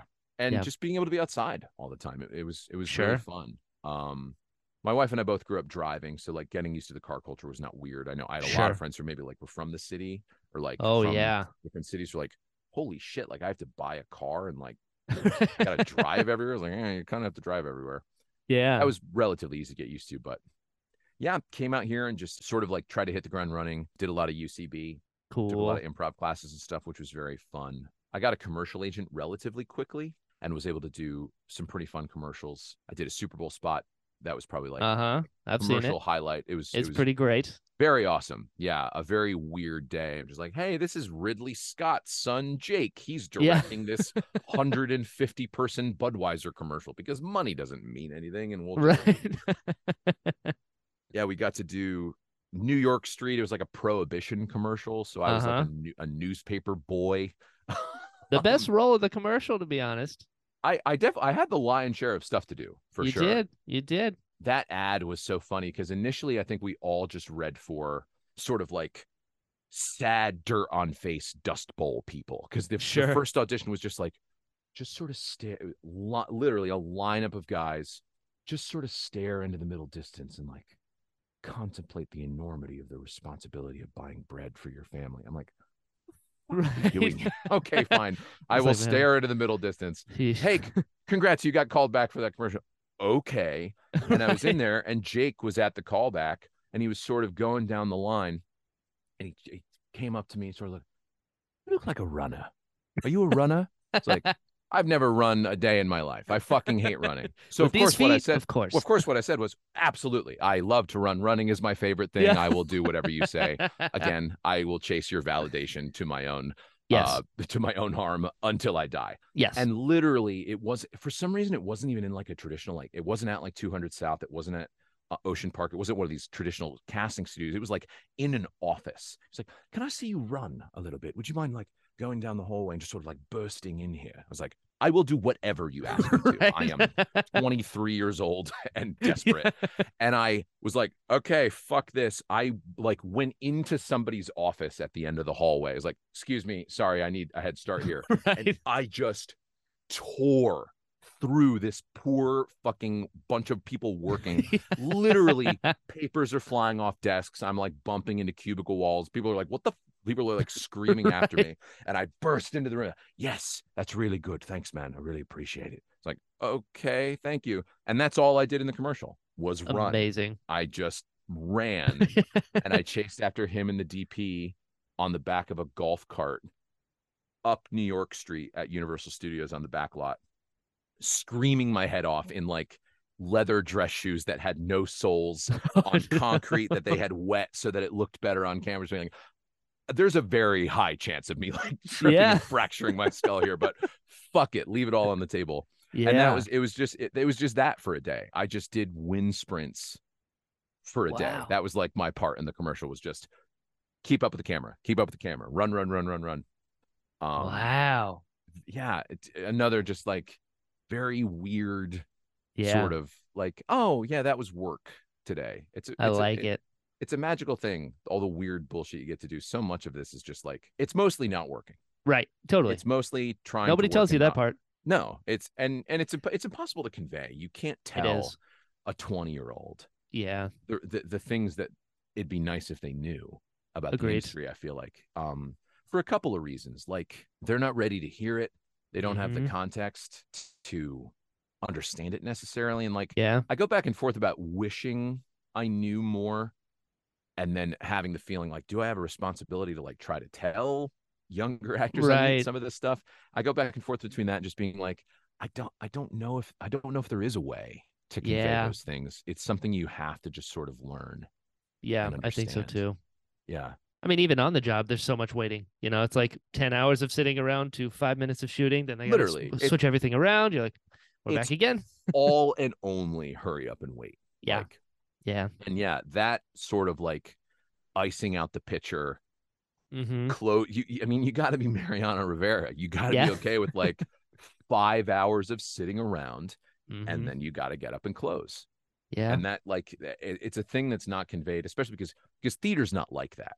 Right. You'll have one day of tech rehearsal that feels like that when they're doing light cues or you're doing a Zitz probe or something. You're like, man, we're just sitting around here all day once. Right. But every other time it's like we're doing exercises and running scenes and doing the play. It's like you don't get used to that until you realize like the pace of TV Right. and film. And it's a hard thing to get used to. Totally. Once you do, it's nice. I would say like handheld video games are a real boon. Yeah. Like I'm on set now. I'm like, yeah, call me whenever. I call me whenever. Whatever you need. I'm playing Hades. I have my headphones in. I'm gonna go to Crafty and put peanut butter on another banana. Yeah. You know what? Don't call me today. Call me back tomorrow. I'll take Yeah. another session fee. That's totally fine. I'll take another day. Whatever. Whatever you need. Just tag But me in. It takes a long time to not just be sitting in your trailer, like keyed up to shit, Oh, yeah. worried and nervous and waiting. It takes a lot of experience. Just be like, oh, this is what this is, and I'm just gonna be cool. And then they'll call Yeah. me to set, and it'll be fine, and it's no big deal. Isn't that wild to be able to get there? Because when you can't fathom that when you're first getting there, you're like, okay, right, we're going, it's time. And then you're Yeah. 8 hours sitting in that. But then you're like, oh, we'll get there. I feel like auditioning is like that too. Yeah, It definitely. really is. Like I don't think I started to book commercials until I stopped giving a shit if I ever booked a commercial. Yeah, it makes sense. Because if you want it too badly, that smells. energy, exactly. They Yeah. smell it on you a mile away, and it doesn't Mhm. smell like excitement. It smells like desperation. Yeah. Nobody wants that. It's not a good energy. It's not a good energy to bring into a Mm-mm. job interview, which is what it is. A good energy to bring into a job interview is, hey, what's up? It's nice to see you. You stand over here? Yeah, okay. Do your thing. Thanks so much. Bye. Have a great day. Yep. Here's my Walk thing. out. If you Yep. want it, here it is. If Yeah. not, see you later. Pre-pandemic, I think I had gotten to a point like that with TV as well. Cool. Because I got there with commercials, like, commercial auditions are what they are. I'm Right. just going to go in and do my thing. But TV auditions were still kind of like a monolith. I still got really a little bit more nervous, a little bit more like I wanted Yeah. it a little bit too much. I think I had just started to get over that when the pandemic hit in terms of like being in person. And, I started to feel when I booked it in the room. And it wasn't because of anything else than coming in with that energy, Yeah. just knowing like, oh, because I came in, hey, you have any questions? No, I appreciate you bringing me in. I'm just going to show you what I got. Do the thing. Thanks so much. Have a great rest of your day. Good luck with the casting, and walk out. That is such like a, Oh, yeah. Because they're oh, like, what does he know okay. that we don't? Exactly. It just makes you a little bit more confident. And from their perspective, it's like, that's a person that they can send to set, Right. because Yeah. their job is to send people to their coworkers and hopefully not have them be a total fucking basket case. Yeah. And to be able to do the job. And if you come into the room and are just like, this is what I do, and here it is, and I appreciate the opportunity to show it, but I understand that you have a bunch of other people to see, so I'm going to get out of your way. Mm-hmm. That's just like, okay, cool. I can probably send him to this big hundreds of thousands of dollars per day costing Yeah. machine, and he won't pour sugar in the tank, Sure. And then, of course, pandemic hits, and now it's all self-tapes, and good luck. Yeah. No more booking it in the room. Yeah. Right. No more energy in the room. No more shooting the shit. Yep. It took a lot. It took a lot of it away for a lot of people. I think a lot of people Yeah. really enjoy booking from tape. I think a lot of people really enjoy This the guy. custom. Great. Multiple You- takes. Exactly. Yeah. Multiple takes. You get to take some risks. You get to show an alt. You get to send a B take if you want to. And I enjoy those things too. Those are nice. But like for me, I think maybe because I am an extrovert. I am a people person. Sure. I really like connecting with people IRL. And Yeah. because of my theater background too, I think Totally. I feel like I've lost a little bit of one of the things that I had. An audience. Yeah, you lose your audience and you lose the ability to really just like create Yeah. to create an energy, to create a feeling in the room. One of the last things I booked in person before the pandemic, I was playing a cop on Mixed-ish. Nice. Yes. No great surprise. I go in for a lot of racist cops because, first of all, there are a lot of racist cops. Oh, God, Yep. Facts. but also just if you look like me, you play a lot of boorish, douchey assholes, which is great. I will ride that horse in the direction it's There's a going bunch of 'em. forever. I love Typecast it. is still cast, Hey, baby. listen, that's all that matters. Yeah. So it's a part I'm familiar with, and I was supposed to pull somebody over and be fucking noxious and intimidating and a jerk. Sure. And I know that on the day in the room, I came in and made everybody in the room uncomfortable in a good Yeah. way. Yeah. And I knew that I booked it as soon as I did it. I was literally just like, I finished the scene.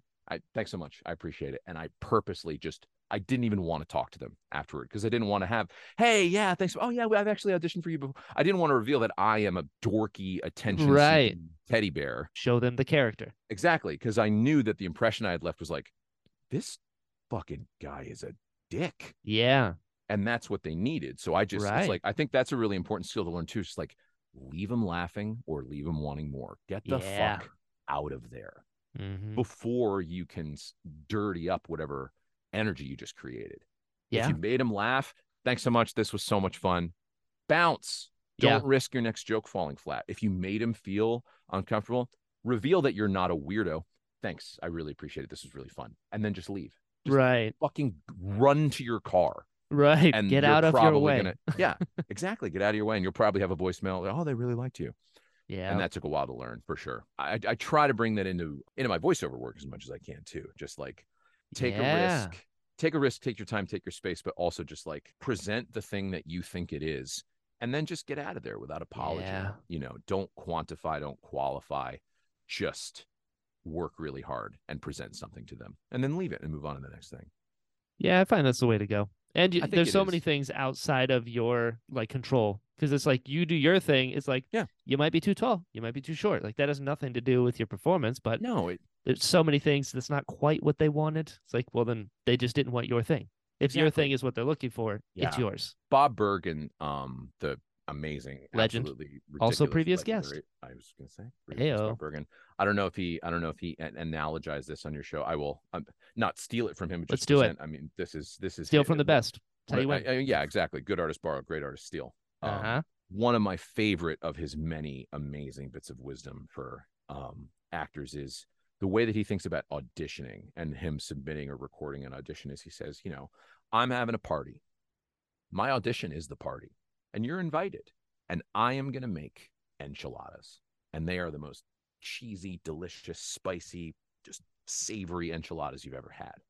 But if you come over and you say, got any sushi? I'm not going to say, oh, yeah, let me whip that up real quick. I'm kind of going to go, well, I made Mexican tonight. I got margaritas ready. I literally have chips and salsa out. Like I made enchiladas. My friend Dave across the street makes a mean California roll. If you want sushi, you should go see Dave. But you smelled my enchiladas. And the next time you want Mexican, you are going to come over to my house because you know that I make a mean guacamole. It's like, that's what your audition is. Present the dish and the read that you want. And then if they don't want it, they didn't feel like eating that night. And that's fine.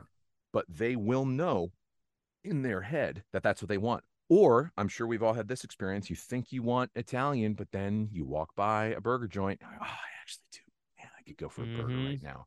They could come in expecting to want what they expected to want. But man, if you make a good enough dish, you might just convince them to try something else. But if they don't pick it, it's not you. And you never had any control over it. So why worry, Also a hard thing you have to learn from experience. It takes forever to Yeah. learn that. And I think it is an impossible thing to convey I think so too. to somebody who's 20, Yeah. who's just bright and desperate and Right. There's a excited. right way to do this. Exactly. Because we want an answer, you know? Subjective. And I think as a lot of high functioning, intelligent people, you know, a lot of your life system, especially in education, is like there is a way to do things. There is a bit of a step-by-step process. Do this to do this to do this. We Mhm. have been strung on a line in a big way of Mhm. do this to do this to do this to do this. This is the way. Yeah. And in a career in the arts, it's like, I am sorry, sweetheart. That is not that's not going to happen. And it takes a long time to realize that you just have to focus on the journey, not the destination, and just doing your work and presenting your work and keeping your eyes up and redefining success has been a big part of like my emotional health. Oh, I bet. In the last like 5 or 10 years. Yeah. Just being open to new things, being open to taking wins where you didn't used to, you know. Yeah. Anytime you get a good response from anybody is a win. And every callback is a win. Every avail is a win. Totally. Every pin is a win. It doesn't, booking the job is the icing on the cake. Yeah. But like, enjoy your cake. You did well. They liked your read. You got called back. Oh, you were considered. It was between you and this other person. It didn't go your way.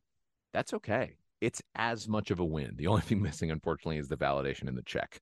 Right. Both of which are important for various reasons. But yes, realizing that, it makes your next audition go better. I think so too. It makes your next 10 auditions go better, I think. Yeah. I've had people ask me if I'm in the program, like in AA or NA or something, because I do not happen to be in either of those programs, but I use a lot of their language because I find it to be really, really helpful. Like agreed. The serenity prayer, you know, accept the things I cannot change, courage to change the things I can, wisdom to know the difference, right? 100%. That's being an artist. Yeah. You can change how hard you work on something. So change it. Work harder. Study more. Try to be better. You cannot change getting booked for something. So don't worry about it. Don't spend an ounce of your energy on something you can't control, and learn which things you can control and which things you can't. I started to just feel better. After that. I was sending the reads I wanted to send. I was taking the risks I wanted to take. Talking about a previous guest, Walt Gray, a good friend of both of ours. The best. I've known him since I was 16 years old. Dude, I love that guy. I'm jealous you've known him that long. He is the best. Yeah, we went to an arts camp together in high school that has since been defunded. Thanks a lot, assholes. Called the Pennsylvania Governor's School for the Arts, which was an initiation and tuition-free application process sponsored by the state, cross-disciplinary. Poets, writers, ceramicists, spoken word artists, dancers, musicians, oboe players, fucking scenic designers, actors, singers, everybody. Dude. Millions of disciplines. You'd apply, and if you got accepted, 5 weeks, room and board and tuition at a college in Erie, being taught by like college professors in your discipline and doing cross-disciplinary stuff. I can't, saying it out loud 20 years later, I cannot believe that it existed. Like, it shined too bright. It was an oasis. It was way too good to keep existing. Surely we had to, you know, not repair potholes well if it's Pennsylvania, or spend money on cops or some other bullshit instead of this beautiful, wonderful, amazing thing. That's where Walt and I met. That's cool. But Walt is lovely and amazing, and he helps me read a lot for when I have to put myself on tape or something. He's often like, he did that for me as well. Amazing. This year. That's my radar. I mean, he's the best. He first of all, he's the best. He's so supportive. He always drops everything, but like, he really enables me and reminds me to do the thing that you have to do with especially a lot of these small guest star, these co-star parts for TV. It's like, you can't do this, right? Don't be too precious about the fucking guy at the office who has 2 jokes and then a look at the end of the scene. Take a risk. Do something dumb. Do something fun. Do something weird. Yeah. Do something different. Do something different. Make a choice and forget about it. Have fun. Present them something. Yeah. Because they're going to see a million guys try to do it right. And they might pick one of them. But you didn't have control over being that, even if you did do it right. So why not have more fun? True. Just leave it on the table. I agree. I think you book more doing that. And even if you don't, you control the only thing you have control over, which is you feel better about that send. Right. I rarely feel good about a safe send. Totally. I almost always feel good when it's like, yeah, I thought that was cool. That was like risky, but no, I think that's the way it should have gone. That was cool. I'm glad I sent that one. Yeah. You don't think about it over the weekend, which is the only goal. Yeah. You just have to put yourself in a position where it's like, I sent my read, I sent my tape, and now I get to move on with my life. You did your thing. Cool. And then every piece of good news is a pleasant surprise. You're not waiting around refreshing your email because you're going, well, who fucking knows if that was, who knows if that was worthy to do. I thought it was funny. Walt thought it was funny. So I'm really just trying to please Walt. That's really yeah. Walt, So am I. trying to please you, man. Yeah, absolutely. I found it's a good metric to go by. Please, if Walt's happy, I'm happy. Validate me, Walt. Please. I need it. Speaking of funny doing your things, who came up with Pursued by Bear? That's a great question. My wife did. Genius.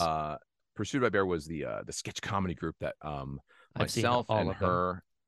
Man, you do your homework. I don't mess around, Craig. This fucking guy.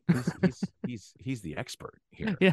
I'm the Craig Lee Thomas expert. You truly are the Craig Lee Thomas expert, which I appreciate. It's about time somebody was. Right. My wife came up with it. Her and I and Kelly Landry, who is an amazing stand-up comedian and showrunner and director and writer and just all around fantastic person. We went to college with her and she lives here in LA now. She's like part of our LA family. We did that for a number of years when we first moved out here, just writing and shooting and directing and I love acting in our own sketches and stuff. And Pursued by Bear, as you may know, Shakespeare's most famous stage direction. In The Winter's Tale, Antigonus delivers a long monologue. Should I leave this baby on a beach or not? And everything. No, don't, you maniac. What the fuck are you talking about? And he exits Pursued by Bear. Is the written in the folio stage direction, exit Pursued by Bear, which we just thought was really funny. Amazing. So we're like, yeah, we're all a bunch of nerds. Kelly and I went to Adler, and Lisa went to Strasberg and studied Shakespeare a bunch when she was at NYU as well. So we're like, this is our thing. This will be our thing. And yeah, that was such an education. Out here, like making your own work. It's where Lisa realized that she was a fantastic director, which she now does. She definitely is. Yeah. We all started writing together, and she sort of ended up directing more of them more often than not.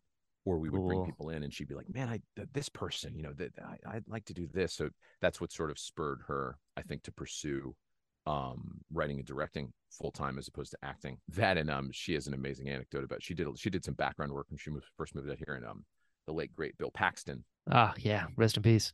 Yeah, one of the best to ever do it. He was the executive producer of that show and the lead.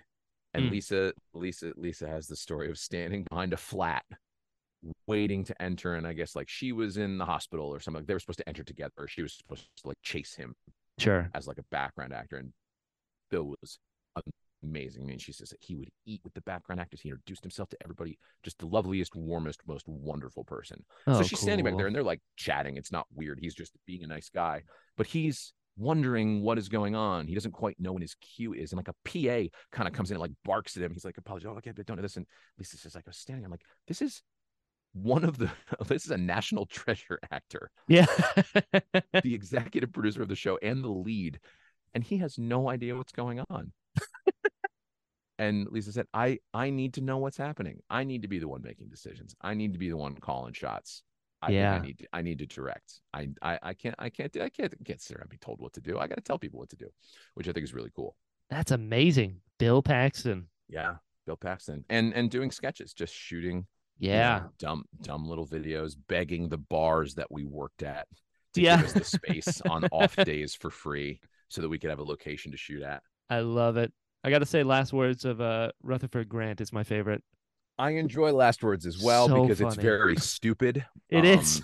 It's so dumb. It's really, really dumb. I think as all great sketches start with, just one really stupid subversion of an expectation. Basically, the entire gist of this sketch is, what if somebody's dying words were not, please treasure my memory forever, I want you to be happy, but what if somebody's dying words were, don't fuck anybody else? Yeah. And that's it. And you're done. So funny. You write something like that, and like obviously you have to keep writing all the rest of the jokes, but like it's over. Once you come up with a stupid idea, you've crafted the bell, and now you just ring it as many times as you think you can get away with. I And was in. Michael Olivier is fantastic in that sketch. He's another really Agreed. good friend of ours from here in LA. And he's, in every television commercial you've ever seen because he's Yeah. gorgeous. So many movies and TV shows and every other damn thing. He was on Glee for a while. He's on everything. He's so freaking funny. Kelly is hilarious in that. And I wear a big top hat and am a moron. So Yeah. it's the making. It's It's all the magic in one. It really is. It really is all the magic one. I miss doing that. The world has moved on. In our post Funny or Die Internet 4.0, TikTok kind of world. But it was really fun to like plan to do a shoot and like fill out the SAG paperwork and like do catering and invite your friends and cast people and do all the contract like that. It was very fun and it definitely felt very real. I bet. Because it was real. It was really fun. Yeah. Just a good time. Because how many did you do? Like 6 or 7? You did a lot. We did it. I mean, yeah, we did a bunch. Some of them we have excised from the internet just for various reasons. It's like, let's clean up the presence a little bit. But yeah, I mean, we at least 6 or 7 big ones. A lot of which like Lisa got into a bunch of film festivals, which was super fun. So that sort of introduced us to like the film festival thing. Sure. Travel for different festivals, and we met a lot of people and able to watch a lot of different shorts and stuff, which I think was really helpful for her in her come up of now, writing and producing like dramatic shorts and narrative shorts and writing screenplays and writing features and stuff. That was sort of like, that was the genesis of all that. Okay. And just having, when you move out here and you don't have anything on your reel. Yeah. Got to make one. Make something happen, and these days, making quote unquote content is easier than it used to be because of technology and social media and stuff. But, back then it was like, you had to be a weekend warrior. What we're gonna shoot this weekend and then edit it ourselves and figure out friends that can give us one of their band songs or something. Like just a lot of that. It was a very sort of like babes in arms romantic. Let's get the gang together and do a short kind of thing, which was super fun, which I miss sometimes. It was good times. I love it. And I think that is a separation between a lot of actors, is the ones that like wait for the phone to ring and ones that are like, well, I'm going to make my own things in the meantime. Not everybody does that. No. And I mean, that is something that I think it is okay to just like beat over the head of anybody who's an artist that you meet. Just like, you have to do your own thing. You have to be totally. And if you don't want to, like, do you really want to do this? If you don't have the creative fire to make something happen, like, is this what you want to do? Or is it right? Acting is fun. Agreed. Unless you have paralyzing stage fright or you're just really not into it, it's a good time. There's a reason community theaters exist. There's a reason why offices do sketches for Christmas parties. There's a reason why we do karaoke. It's fun to perform. Totally. As people, we enjoy it. But it's like, that's not enough to make it a good idea for it to be your livelihood. Right. Most of, as we talked about earlier, most of acting is not acting. Most of being an artist is not working. It's all the other stuff. And you have to be putting yourself out there in a way. I think so too. Because I say this to my students all the time. I try to say this to myself too. It's like, nobody needs you. Nobody needs you to do this. The industry does not require you. They're good. They've got enough people to do it. And I don't feel like that's a discouraging idea. I don't mean it to be discouraging. It's just true. They don't need you, but you can make them want you. You can put yourself in a position where you could change that, but you do not do that, like you said, by waiting by the phone. You do not do that by waiting. Bob Bergen, I mean, Jesus, I'm just a Bob Bergen quote machine. Rightfully so. He always says you have to agent your agent. You have to do the work that your agent does, because they're making 10% of your check and you're making 90. So how should the work be divided? The work should be divided. You should be 90% of your career, and your agent should do 10. And I think that's another important thing to try to put forward to people, because then you enjoy the journey more too. It's not fun to sit by the phone, and it's not fun to wait for an email. It's very fun to get together with your friends and read a play. It's very fun to do a stupid short, or to join an improv team, or to write a sketch show, or to sing a song, or do any dumb stuff. It's fun to do those things. And you're getting better as you're doing them. Exactly. Yeah. The other chestnut is always, luck is when preparation meets opportunity, right? 100%. So you could get the opportunity, but if you haven't been keeping yourself sharp, you're not going to get lucky. Yeah, it's true. It's both. You got to put yourself out there, and you got to be ready when the opportunity does come a calling. as it Yeah. were. And I think that's true of a lot of people that are successful. I think the unifying factor is like a desire to put themselves out there, and a desire to collaborate, and a desire to create too, because that's our job. Agreed. I say this to my students all the time too. They get up to the mic and I say, "Tell me a story. Tell me a Yeah. story." That is your job. You're not reading this line. You're not reading this McDonald's commercial. Right. Tell me a story. This piece of copy is telling a story. So it's our responsibility to bring that to life. Yeah. Whether that's Chekhov or a Progressive commercial or 2 lines on General Hospital or whatever. Like, Yeah. tell me a story. I agree. How'd you get into video games? Because it's a different medium than the previous ones you've been messing with. It's very different. Yeah.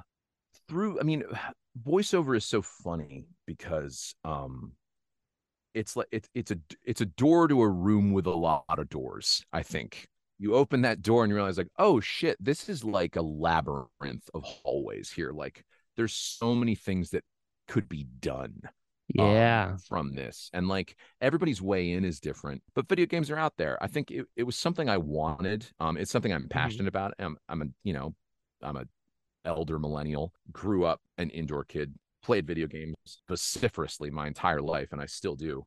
So it never hurts that you enjoy the medium. Sure.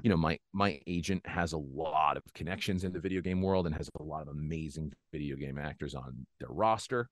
So they are somebody who have relationships with a lot of the casting directors and the directors and the studios and stuff. So like it's going across their desk. They're seeing it. But right. First 6 months or a year that I was with my agency, I don't think I ever auditioned for a video game.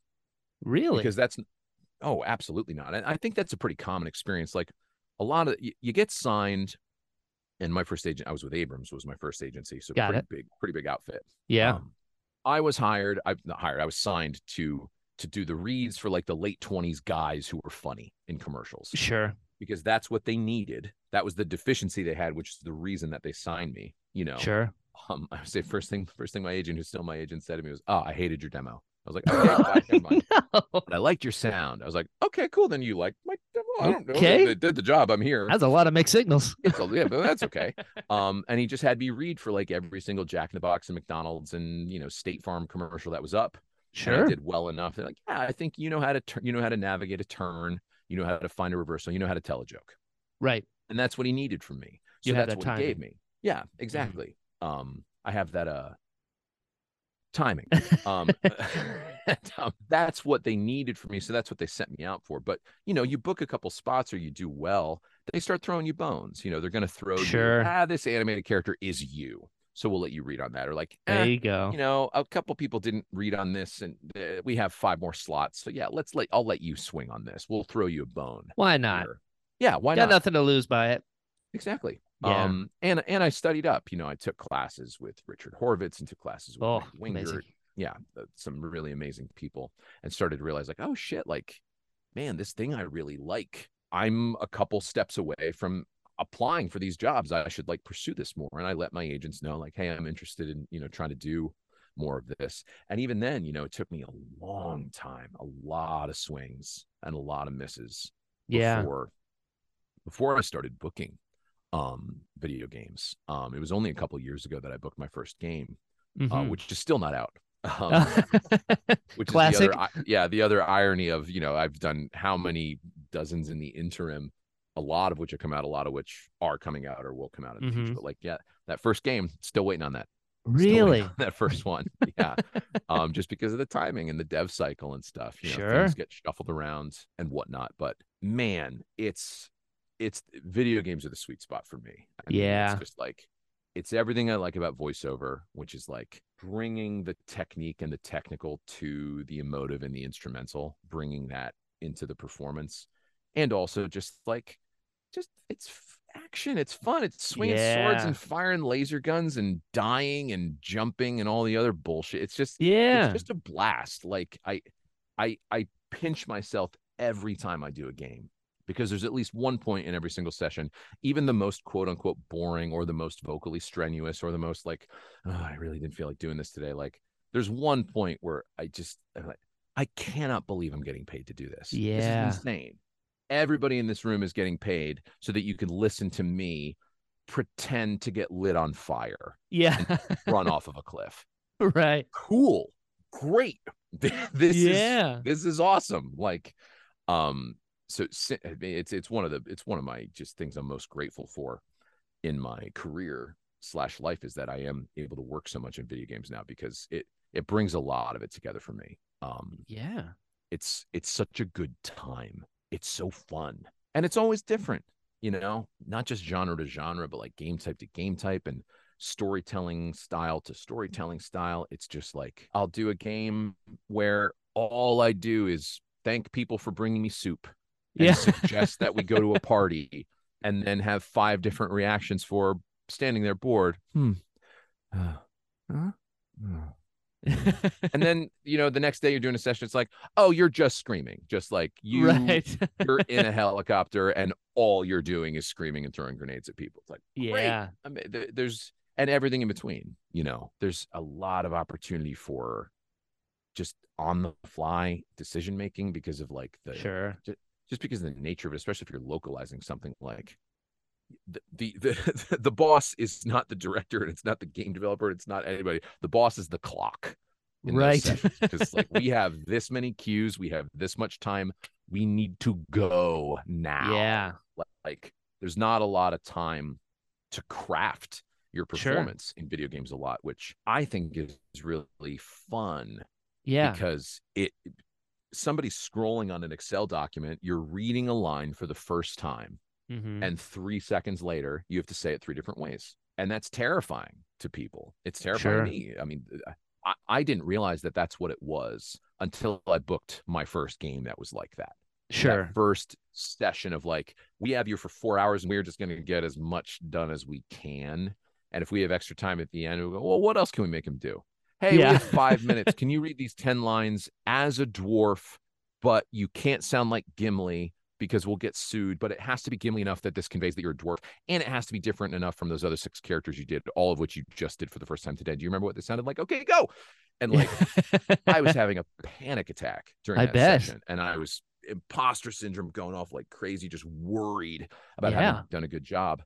But now, like, I love doing that kind of stuff, because that's where you learn the thing we're talking about. It's like, okay, fuck it. Yeah. Great. Make a choice, say yes, don't look back. And it's so fun to find it as you go and give them alts and find a weird way to say it and make them laugh. My goal in any session on my B take is for them to go, God damn it, can I use that? There's no way they'll let me use that, right? Fuck, just alt it. Yeah, we'll see if they let me do it. Yeah. That's mostly my goal, is doing something that's so weird that they have to want to use it. And when I hear one of those lines make it into a game, that's very gratifying. I love it. For me, I got a couple of B takes into Star Wars Squadrons. Yeah. Which, like, at the time was like one of the biggest games I'd ever done. Yeah, I bet. The team was so nice. Director was so amazing. Everybody who was working on that was so incredible. And they were awesome about just like, yeah, man, like, give us a take that works and then try something, Cool. And most of the time, like, that was really funny. Yeah, there's no way. That's going to be A. We can't take that B. Oh, wow. Really love that B read. Yeah, there's no way we can use that. I'll take the A. But every once in a while, like, can I keep the B? Yeah, keep the B, alt the A. We'll see what they take. And then playing the game and hearing the 2 or 3 was like, they convinced EA to accept that insane line reading. I love it. Very gratifying for me, because I think it makes the character more interesting. Yeah, it had to have been so fun. I mean, it's a hotshot pilot. Literally, yeah. It's so cool. That was definitely. I mean, the way the logistics of these things work is, the code names have code names and the NDAs have NDAs. So you audition for something that's called something completely different. You get a character reference, 5 adjectives, and all the lines. And the character photo reference for that, one of them was Han Solo. And I was like, these motherfuckers, look at these motherfuckers. Who do they think they are? Yeah, I bet you want it to be Han Solo. Because you don't know. Right. You don't know that it is Star Wars asking you this. But I mean, that's the dream. You just, I just get to be a cocky son of a bitch. Great. Amazing. But I think that's the reason I booked that job, is because Harrison Ford is one of my absolute favorite actors. Like, I like Star Wars. So. I love Indiana Jones. Oh, I feel you. Indiana Jones is like my Indiana jam for sure. And I think it's the best. It's the best, like, everyman hero performance on film. Because my favorite thing Yeah. about Indiana Jones is that he's human and he's Yeah. weak. He's a dude, He's gets not knocked out all the he's a time. guy. He gets his ass kicked. He gets hurt. He's vulnerable. He Mhm. famously is very afraid of something. Like, Yep. and Harrison Ford is such a badass, but like he does not present his ego in that performance. Because Agreed. Indiana Jones would be a hateful, cocky son of a bitch if he Mhm. didn't have all that weakness and he didn't have all that vulnerability. So Yeah. even just seeing that, and he has a little bit of that as Han, a little bit less. But that was what I was like, okay, cool. I am this guy, but like if I'm getting missile shot at me, I'm gonna panic. And if I'm Yeah. blowing up, I'm gonna be freaking out and vulnerable.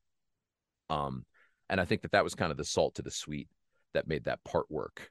Because you can't Yeah. just do the one thing. You got to be the guy, but every once in a while, show a little bit of vulnerability because that makes you likable. It makes you Yeah. understandable. Totally. And everyone else is going to do that one note, cocky pilot. But then if you add a Exactly. layer, sets you Exactly. apart. Yeah. I think that, and I think being funny. That's the other thing I Yeah. love about video games. I've almost never, I don't know that I've ever worked on a game where it didn't come up at least once that it behooved me to be funny. It That's behooved me to cool. tell a joke. Like there's always room for levity.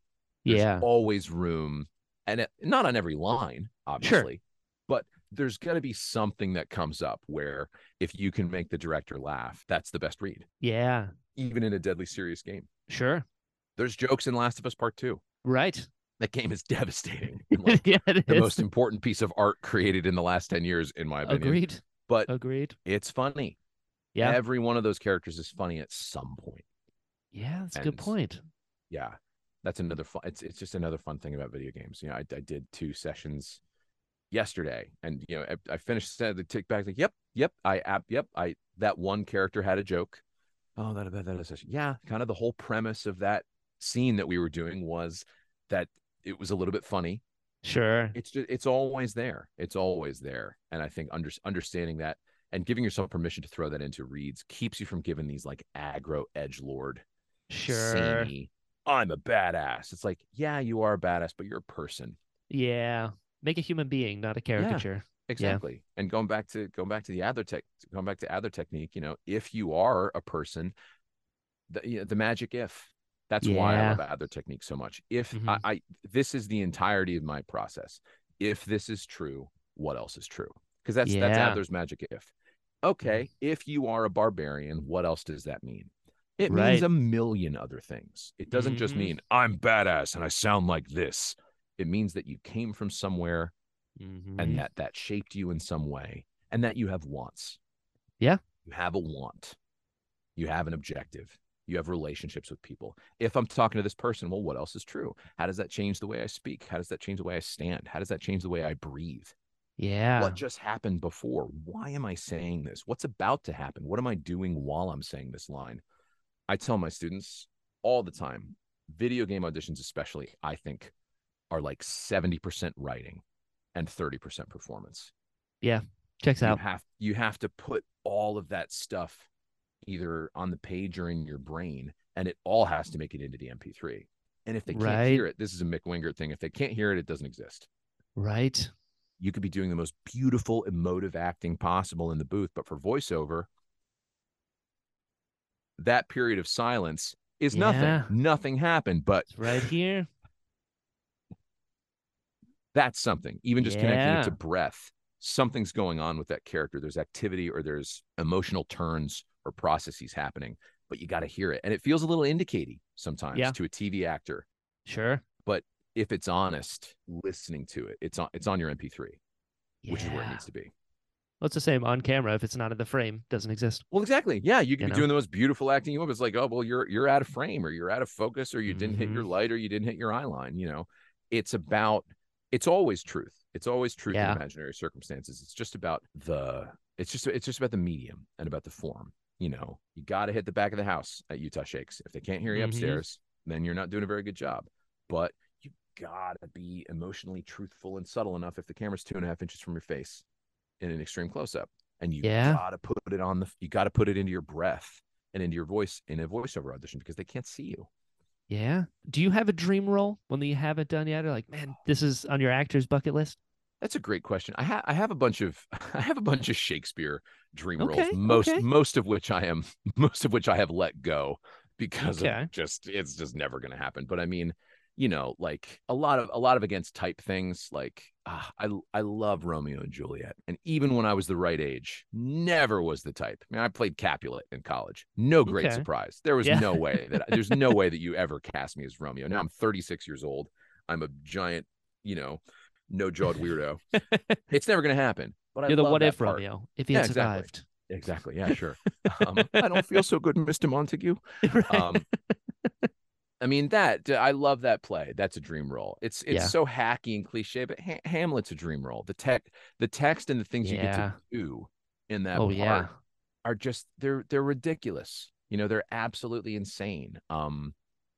Yeah, it's weird. Even though I never work in theater anymore and take no steps to amend or change that Sure. thing, I'm fine with it. Like my brain goes to like the canon of like theatrical arts when I think of dream role.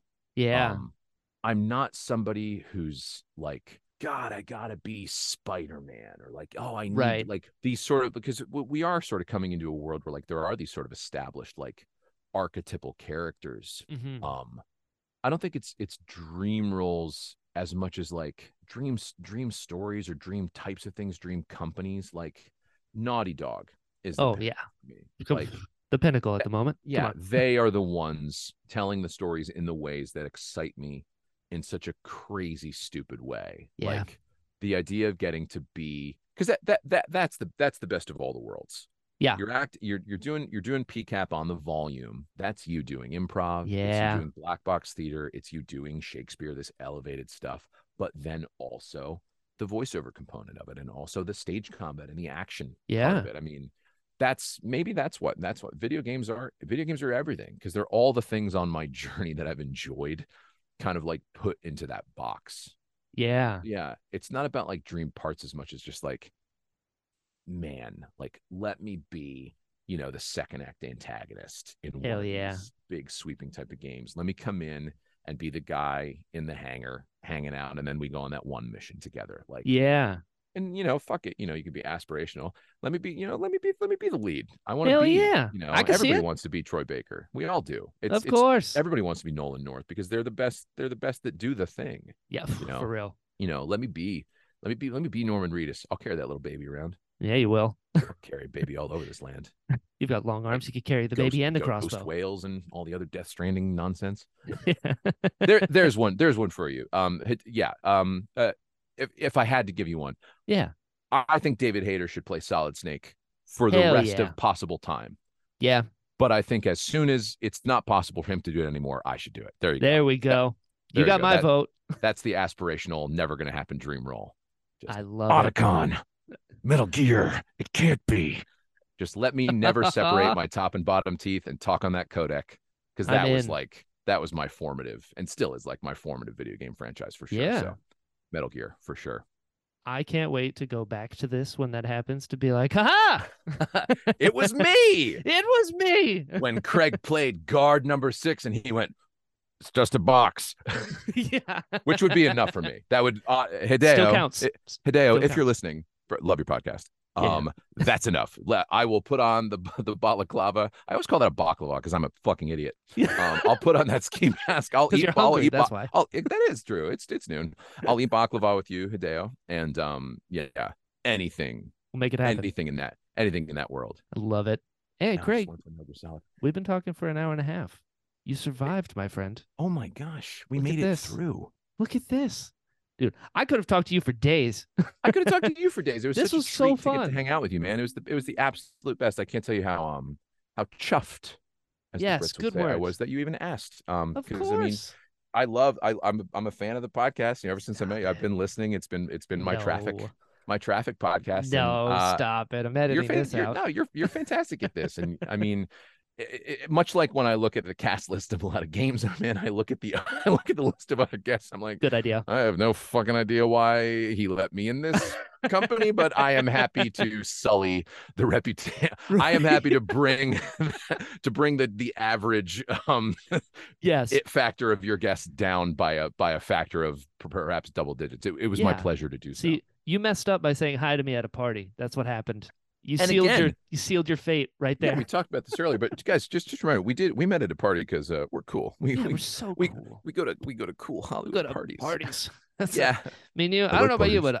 but I like to party. Okay, I know for a fact you do not party. we like to party. We like to party. We like to party. We like to party. The Venga bus is coming. It is. It is. Yeah, absolutely. I actually do have to go catch the Venga bus. Yeah, You just do- go catch you the do Venga indeed. bus. Yeah, get Yeah. a transfer to the Venga bus. Now, dude, before I release you back into the wild, I have to ask, where can people find you online? Where can they find your stuff? Talk to me. Yeah, I would say, yeah. I think I'm It's Me, Craig Lee, at It's Me, Craig Lee. I love it. Instagram is the place to mostly find me. I am navigating, as I think a lot of us are, my nascent relationship with Twitter because Yep. of certain, apartheid emerald mind Yeah, fuck know. sticks that may or may not be the worst people on the Yep. planet. Trying to figure out, oh Mhm. shit, this was a really easy way for me to talk to a lot of cool people. I I got to get a lot of know. people's email addresses before Yeah. I can delete this. Yeah. But yeah, check me out on Instagram. I'm always posting pictures of my dogs at It's Me, Craig Lee. Adorable.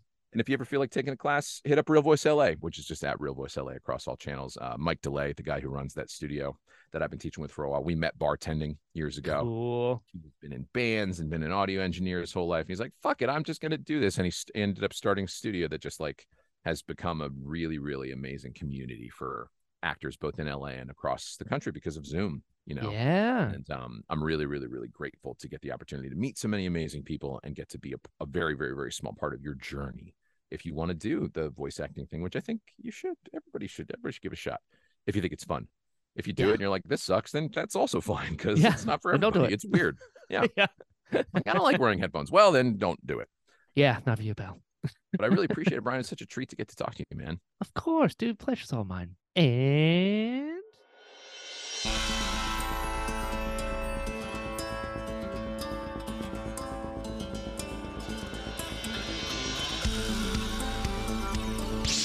My cabbages!